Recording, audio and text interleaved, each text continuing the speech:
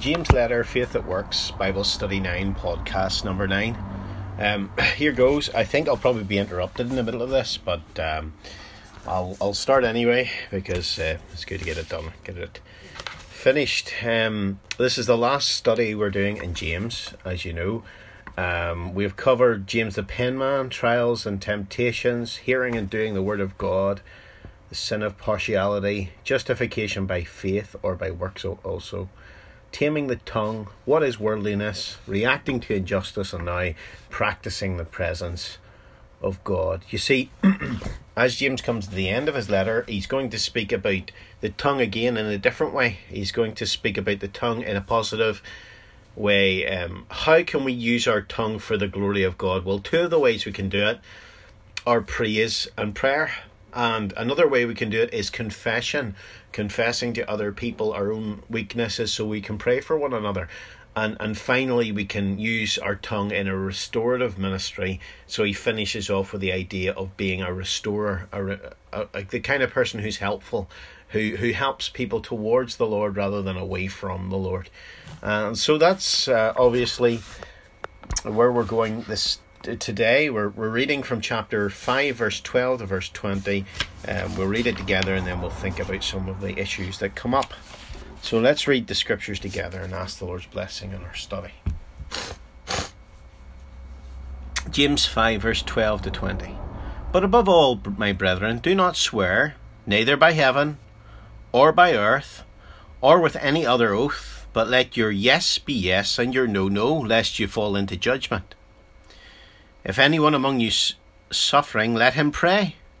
Is anyone's cheerful, let him sing psalms. Is anyone among you sick, let him call for the elders of the church, and let them pray over him, anointing him with oil in the name of the Lord. And the prayer of faith will save the sick, and the Lord will raise him up. And if he has committed sins, he will be forgiven. Confess your trespasses to one another. Pray for one another that you may be healed. The effective, fervent prayer of a righteous man avails much. Elijah was a man with a nature like ours, and he prayed earnestly that it would not rain, and it did not rain on the land for 3 years and 6 months. And he prayed again, and the heaven gave rain, and the earth produced its fruit. Brethren, if anyone among you wanders from the truth, and someone turns him back, let him know that he who turns a sinner from the error of his ways will save a soul from death and cover a multitude of sins. We know the Lord will bless his word to us. So, you might wonder at the logical leap from the persecution section that we have just finished, just before where we are now, where he has been writing and saying things like, be patient in suffering and so on, in counting those blessed who endure. He speaks about Job, the example of the perseverance of Job under suffering. And then all of a sudden he seems to make this leap onto swearing. You say, what is the connection? Well, I think under the pressure and the circumstances, there was a danger that the Christians who were being persecuted would be trying to vindicate themselves a lot. They would be in the situation of people coming and accusing them, and there was a danger that they would be falling into the Jewish habit of using casual swearing. And what I mean by swearing here is oath making. This isn't so much dealing with cursing or swearing the way we use the word, although the scripture does speak against these things. You look at Ephesians, you look at the Lord's teaching as well. But rather, this is the practice of dishonesty, of oath making under the guise of being honest. What they would have done, the Jews, they would have, and we'll see this in Matthew 23, they would have used certain oaths that weren't just quite as binding as other oaths. So if they swore by God, for instance, well, that was binding, but if they swore by heaven, that wasn't quite as binding. In other words, you kind of had a sliding scale of dishonesty. And James is worried about this as Christians. You know, our the real thing we're meant to be is honest. So he brings out this idea of using your tongue in an honest way. That's the first point we're going to see, verse number 12, the honest use of the tongue. So just to break down the rest of the chapter for you, for your consideration. Verse number 12 is being honest. Then the next section, verse 13 to 18, is being prayerful. And then the last section is verse 19 and 20 is being helpful. Now, I'm not completely happy with the helpful one, but you can maybe get a better title for that little section. The last few verses, where it's all speaking about having the desire to restore your brother who's wandered from the truth, to save him from the impending danger he's in, your brother or sister in Christ, I take it in the context. So let's look at this together in a little bit more detail. First of all, oath-making and honesty, verse 12. But above all, my brethren, do not swear either by heaven or by earth or with any other oath, but let your yes be yes and your no, no, lest you fall into judgment.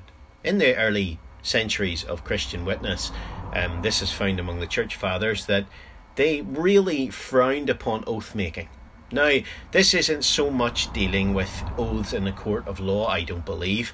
I've put an appendix on that in the notes. The Lord was put under oath, and he affirmed, he spoke honestly in that scenario. Paul calls God to witness in 2 Corinthians 1.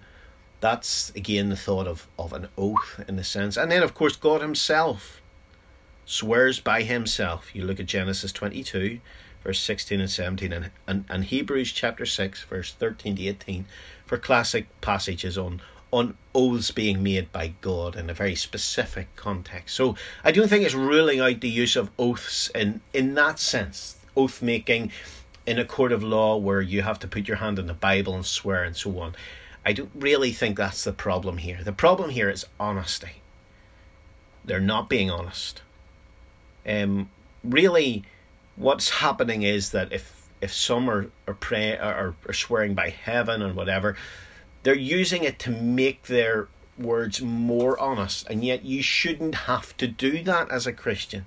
We shouldn't really even have to say, I'll be honest. People should know that we are honest. Our word should be our bond. You know, I put a little picture in the front page, and it says on it, a person's word should be their bond. When not kept, they can no longer inspire confidence or trust in their fellow man.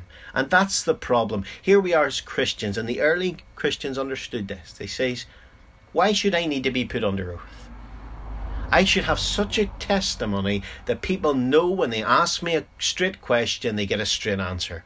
They know when they say something to us that they're getting the truth back in return. So that's really the first verse number 12. It's all about letting your yes be yes and your no, no. So if I'm notoriously unreliable in my words, if I tell someone I'll be somewhere at such and such a time and I'm not, after a while that becomes an issue. In fact, it is an issue, isn't it? I've personally been trying to sort out my timekeeping for that very reason. Now, you might have a particular reason for that. And so when I realise that, and it's not always the case where someone's actively being dishonest, but it can become a situation of dishonesty if you know fine right that you're not going to reach there at that time. Okay, so we'll leave verse number 12 for now. I'll be back in a few minutes after I've done what I have to do, and we'll continue this podcast. See you in a few seconds' time. So verse 12, to come back to it, verse 12 really brings before us one use of the tongue which is really important, which is the honest use of the tongue. Now we move on, verse 13 to 18, as I say, to being prayerful, and in this section we're dealing with another use of the tongue. In a sense, we might say the highest use of the tongue, speaking to God in praise and prayer and worship, those kind of things. And also learning to be able to speak to others in a confessing way, confessing your faults one to another, and so on, your trespasses. Verse 16. So you can see how, as he draws this letter to a close, he's really emphasizing this thought of the tongue being used in such a sacred manner. That's a good question, isn't it, to ask ourselves at the start of a section like this. How do I use my tongue? Do I use it in prayer? Am I truly marked by a thankful spirit, which comes over to people in a way that is not complaining or harsh or critical, those kind of things. We need to ask ourselves questions like that when we come to a section. If anyone among you is suffering or suffers or is having a hard time, suffers hardship, let him pray. Is anyone cheerful? Let him sing psalms. Is any among you sick? Let him call for the elders of the church and let them pray over him, anointing him with the oil in the name of the Lord. Now, let's think about these sections. First of all, personal prayer and praise. Two positive ways to use the tongue. This idea of undergoing hardship is actually also used by Paul to Timothy. He speaks about himself and he says that he undergoes hardship. And he speaks to Timothy and he says, endure hardship as a good soldier of Jesus Christ. Face the bad days, difficult days, the troublesome times. And do it, as it says in this passage, in a prayerful way. When circumstances come, remember that we can get through those circumstances if our hearts are marked by this prayerful attitude and we're speaking to the Lord about these issues. Is anyone cheerful? Let him sing psalms. Now, the word for psalms here isn't the word that's necessarily psalms. It's the word for actually the company of musical instruments and so on. It's a more general word which means sacred music, sacred songs, if you like, hymns, whatever, are all included in this thought of psalms in this passage. So here we have, if you're cheerful, sing psalms. You remember in Acts 16 we have a combination of these things. They were suffering hardship in the jail. They were praying, Paul and Silas. And yet they were also singing to the Lord. And so praise and prayer should mark us as believers. In the next section, we deal with not so much personal prayer, but elders' prayer. And it seems to be drawing out a very specific situation. You initially start to read it and say, is it advocating for a whole-scale faith healing idea? And that, I think, we'll find is very clearly what it's not doing. Now, really what we have here is the issue of sin and sickness brought together. Sin and sickness. Now, this is a problem for some people, for various reasons. The first thing we have to say when we come to a passage like this is that sin does result in sickness. I'm going to qualify that. The first sin led to sickness and death coming into the world. So there's a sense in which, very definitely, because of sin and our fallen nature and our fallen condition before God, that has resulted in all sorts of sin and sickness and problems and death and decay and so on. So that's the first thing to mention. But not all sickness is the result of sin. We come to John chapter 9. You remember that little section where the man was born blind and the disciples speak to the Lord and say, Lord, is it his fault that he's born blind? Has he sinned? Or was it his parents that sinned? They took it for granted that there must have been some sin in the past that was the result of him being like that. And the Lord say neither him nor his parents were born blind, were sinful. And as a result, we have a teaching that the Lord is bringing out, that for the glory of God this circumstance has come about, and the Lord had overruled that circumstance for his glory. And so we cannot just look upon someone who is sick and say they must have sinned.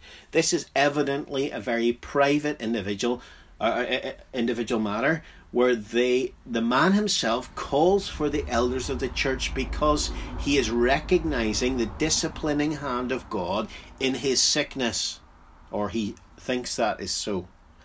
And because of that, he calls for the elders of the church. Notice he is the one who initiates this. And he's going to go on and speak about confessing your trespasses in the next little section. So this is the scenario of this man recognizing I am sick, and my sickness is a result of I feel some sin or some way in which the Lord is disciplining me, and I'm starting to understand what it is. And it involves maybe other people, or it should involve the elders of the church. And so he calls for them, the overseers, to come and to pray over him and anoint him, as we'll think in a minute, with oil in the name of the Lord. And the prayer of faith will save the sick, and the Lord will raise him up. And if he has committed any sins, it will be forgiven him, and so on. So here we have the scenario of someone who is sick, but sick as a result of some, it seems likely anyway, some sin or some reason for there being discipline in his life. You remember 1 Corinthians chapter 11. I think it's verse 30. You remember, speaking about the Lord's Supper, Paul writes, he says, many are weak and sickly among you, and many sleep. In other words, there are some people who have prematurely been taken away in death. Why is that so? Many are weak and sickly among you, many sleep. For if you judged yourselves, you would not be judged. And we are judged, you're chastened of the Lord, that you might not be condemned of the world. So when the Lord takes dealings with a believer who's not acting rightly, is sinning in some way, he can bring physical sickness into their life. Now, we have mentioned sin bringing sickness. We have mentioned just normal circumstances and for the glory of God bringing sickness in the case of John chapter 9. We must also mention, for the sake of completion, that Satan can buffet people physically. That's 2 Corinthians chapter 12. A messenger from Satan. It seems to be a physical thing that Paul is suffering from, and we know very particularly in Job's case, he was afflicted not only in the circumstances of his family, but also in the circumstance of his flesh and the boils and sores and so on. And so that was evidently a direct attack of Satan. Now, one caveat I put in here. It was only allowed by God for the ultimate blessing of Job. And so God has the right of veto in any work of Satan in this area. So we must not think and look to Satan in some sort of terror or anything like that. If something comes upon us, we must remember that God has sovereignly allowed it for our potential good. Okay, enough said. Let's come back to the passage. Now, there is a false teaching out there, and we're going to look at this oil anointing. There's a false teaching, particularly among the Catholics, and that false teaching is that what they call the sacrament of the extreme unction, or of extreme unction. It's part of the last rites, even among the Catholics, and if someone is very sick, near to death, they give this sacrament of the extreme unction, where they would come along and they would pour oil and kind of sign of a cross or whatever over someone, and they would often give them the mass as well at the same time, and those kind of things, and it's kind of a whole big sacrament. It's a sacramental thing. In other words, they think there's some empowerment in the actual doing of it. Now notice exactly what is said here. First of all, it doesn't say the priest. It says the elders of the church. Now, in the Dewey translation, Roman Catholic translation of the New Testament, they have translated it, let him bring the priests of the church. Now that is a bad translation. Even the Catholics have had to admit that, and in their newer versions they've had to change it from the word priest, because it's not speaking about the priest. But then look at the teachings of the Catholic Church on this point.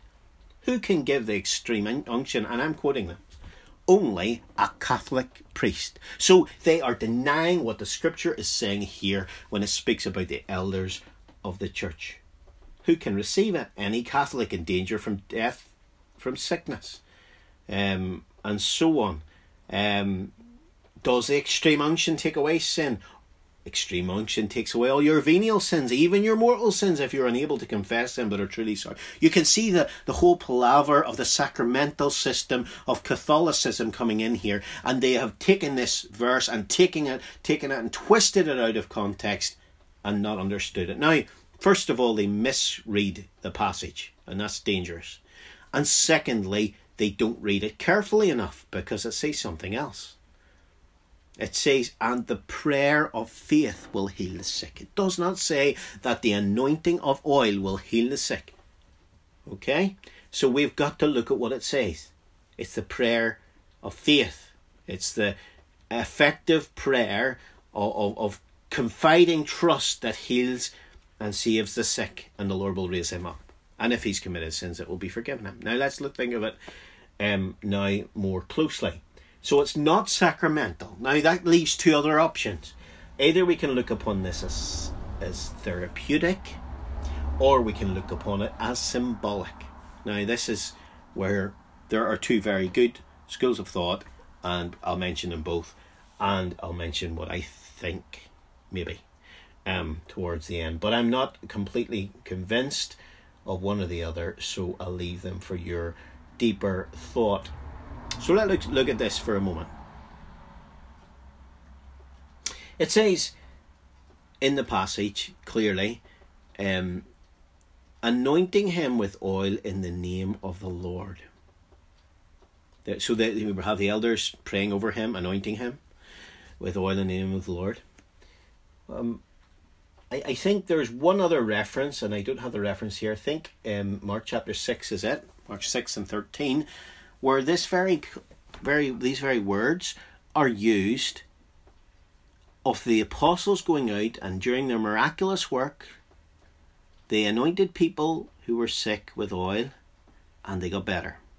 Now, you look at it yourself. In fact, I'll look it up for the sake of making sure I'm being accurate here. Mark chapter 6 and verse 13, I think.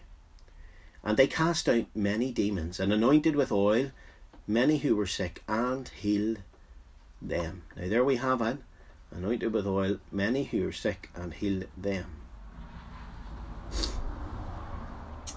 Now, this is the context where this anointing with oil is exactly the same, or very, very, very similar, which suggests to me that there might be a symbolic thing in this. I do wonder whether that's the case. It seems to me that perhaps what is happening here is that there's something of an acting out. Oil might be interpreted as an aid to faith, an action of obedience to awaken faith, similar to the Lord's use of saliva in his healing ministry. You go to Mark 7 and Mark 8 for that. Or Naaman dipping in the Jordan. Now, there's nothing inherent about the Jordan, the waters of Jordan. There's nothing inherent about the saliva of the Lord. That's not the point. The point is, here we have oil, this refreshing oil that speaks of the work of the Spirit or whatever, and perhaps it's just being symbolized to the people. This anointing of oil is being symbolized that God is at work through the prayers of his people. It could be that. That's the symbolic side. What about therapeutic? Oil is used in a therapeutic, a refreshing way throughout Scripture, pouring in oil and wine. You remember that of the Good Samaritan. And so there is a possibility. What he is actually saying here is that you pray and you give whatever medicine is necessary, and the Lord is the one who, through prayer, will raise and heal the sick. Now, I'll leave the two options for you. You go and look into them. The word for anointing here is the one that's not necessarily used very often of sacred anointing. And some people even translate it, have the thought of rubbing with oil. Perhaps there is that in it, but I'll leave it for your consideration. At the end of the day, what we know for absolute sure is that there is no potency in the oil itself. This is not a sacrament in that sense. But there perhaps is a symbolic significance in it. You can think of that. Moving on, verse number 16. Verse number 16. Confess your trespasses one to another, and pray for one another, that you might be healed, or you may be healed. The effective, fervent prayer of a righteous man avails much. And then he goes on to speak about Elijah. What have we here? We have this thought of mutual prayer and confession. Now, we do know that when it comes to the confession of sins, you don't confess to a priest like the Catholic system has it. There is one mediator between God and men, the man Christ Jesus, who gave himself a ransom for all. We come to the Lord, we come to the Father, and as Christians, we come and confess our sins. He is faithful and just to forgive us our sins and to cleanse us from all unrighteousness. 1 John chapter 1 and verse number 9. And so that is absolutely clear in Scripture. But there is a thought here that perhaps when there's been fault and there's been sin and there's been trespass, I have to be ready to go to the brother perhaps that I've sinned against, those who are affected by my sin, and own up, to acknowledge that I am in the wrong. I need to be willing to say, I was wrong, I confess my faults. Now, that's not always an easy thing to do. And it takes humility and it takes grace. But just remember that we have been forgiven so much. So we must learn to be forgiving to others, and we must always learn also that to remember that we have the potential of sin within us. And so we must have the grace to go to someone when we've done wrong and admit it. We must also have the grace to be forgiving to those who have faltered and sinned. Confess your sins, your faults, your trespasses one to another. Pray for one another that you may be healed. So this is mutual prayer as a result of it, for the betterment. You're looking after each other, you're helping each other, and so on. The effective, fervent prayer of a righteous man avails much. So now he moves on to Elijah. This is the effective prayer, the example of Elijah. It actually says here that he prayed earnestly, or in prayer he prayed, or in praying he prayed. This is Elijah in deep, earnest, ground-breaking, earth-shattering prayer. The prayer of a righteous person has great power as to its working, it tells us. And so here we have it. He was like us. He had the same nature as us. He was of like passions, the author says, as we are. And you look at Elijah's life, some parts of it just seem to be almost superhuman, and then other parts of it you're like, he's just like me. You think of the failure in front of Jezebel, his running away to hide in the cave and so on, and yet you think of the superhuman side of his life, and I'm using that loosely. The times when he stood before the prophets of Baal and all these kind of things, and you say, wow, what a man. But he was a man who wasn't just a front. He wasn't the Samson that we were thinking about, who sadly his life wasn't in line with his power. This was a man who was in prayer before God and changed the course of a nation in a way Samson never did. And so here we have Elijah in prayer, earnest prayer, that it would not rain. And it did not rain in the land for 3 years and 6 months. Look at 1 Kings chapter 18. So 3.5 years it didn't rain, and it was because of the prayers of the man of God Elijah. And he prayed again, and the heavens gave rain, and the earth produced its fruit. Isn't that tremendous, just to think of the power of prayer? So how should we use our words? How should we speak? We should be in earnest prayer. This is a great challenge to me. I think back in times when I was just saved, and it seems so natural and so easy to pray, and yet sometimes we build up so many barriers to prayer. So we come to the end here. I've entitled these last two verses, not only being honest and being prayerful, but being helpful. Look at them again. Brothers, if any one of you wanders from the truth, and someone turns him back, let him know that he who turns a sinner from the error of his way will save a soul from death and cover a multitude of sins. Now this seems to be looking back in the context that's just been brought to us. This thought of confession and being brought together in prayer in order that there's been blessing for others. And he's just speaking more generally now, and he says, listen, you have that attitude of wanting to be helpful to your brother, of wanting to be restorative in your ministry, of looking on your brother and saying, how could I help him to be what he is not now? How could I bring him towards the Lord, not away from the Lord? You notice he's speaking to Brothers, if anyone among you wander from the truth, and someone turn him back. Now, you might say, well, is he really speaking about brothers because he speaks about turning a sinner from the error of his ways? I think he is speaking about believers. There's we sometimes use that idea of saving the soul from death as the thought of the ultimate salvation. While that is true, if there's one among them who's not really truly a believer and wanders from the truth in that sense, all the more if you turn him back, convert him, then you will be saving a sinner from the error of his ways and saving his soul from eternal death and covering a multitude of sins. So all those things are true if it's a non-believer, an unbeliever. But it is also true for a Christian, and this is where it comes home to us all. We probably all know people that aren't walking the way they should walk, who have gone away from the Lord, and I mean gone into sin. There's a real danger that they'll come under God's disciplining hand, which might lead to their temporary, their shortening of their days. How very solemn that is.